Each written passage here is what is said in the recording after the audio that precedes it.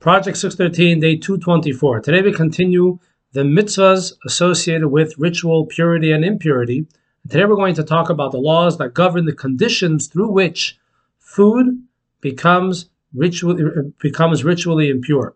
In general, when it comes to the laws of ritual impurity, I'm sure you've noticed, if you've been following along, that if a person touches, let's say, a dead body, they themselves become ritually impure. But if they touch someone else, they could also make that person ritually impure.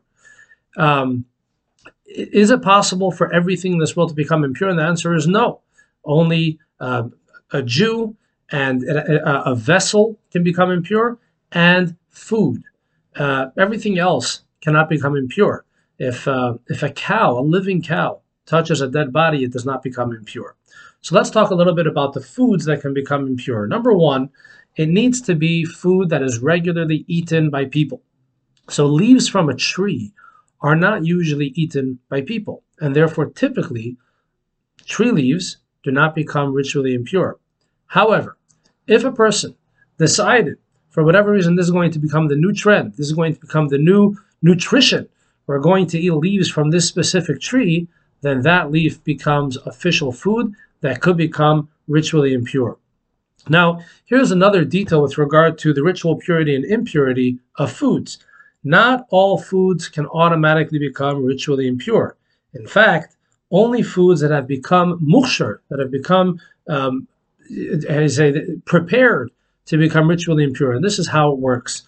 We're going to be focusing on things that grow from the ground. So let's say vegetables or wheat or anything that grows from the ground. The Torah tells us that the only time, let's say a fruit or a vegetable or wheat, could become ritually impure is if liquid has touched them. If they've been touched by liquid, now if something that's ritually impure touches them, they become ritually impure. Now you'll ask, anything that grows from the ground becomes wet at a certain point. The rain, the dew, and the answer is that this hachshara, this preparation to become ready to receive ritual impurity, only applies after this fruit or vegetable or the wheat or barley was cut from the ground, after it was harvested. So after, let's say, a fruit is harvested, if it comes in contact with a certain liquid, and we'll see there are 7 specific liquids that it needs to be, only at that point will this fruit be capable of becoming ritually impure. So let's say I go into my apple field and I spray all the apples that are on the trees with water. That's fine. Even if a dead insect touches an apple, that apple remains ritually pure.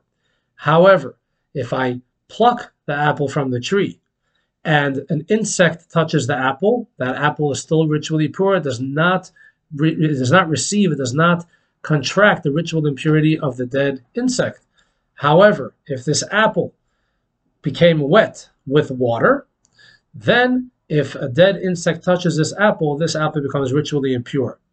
Tomorrow we'll talk about the 7 types of liquids that could prepare water to contract ritual impurity. Thank you all for watching. More tomorrow.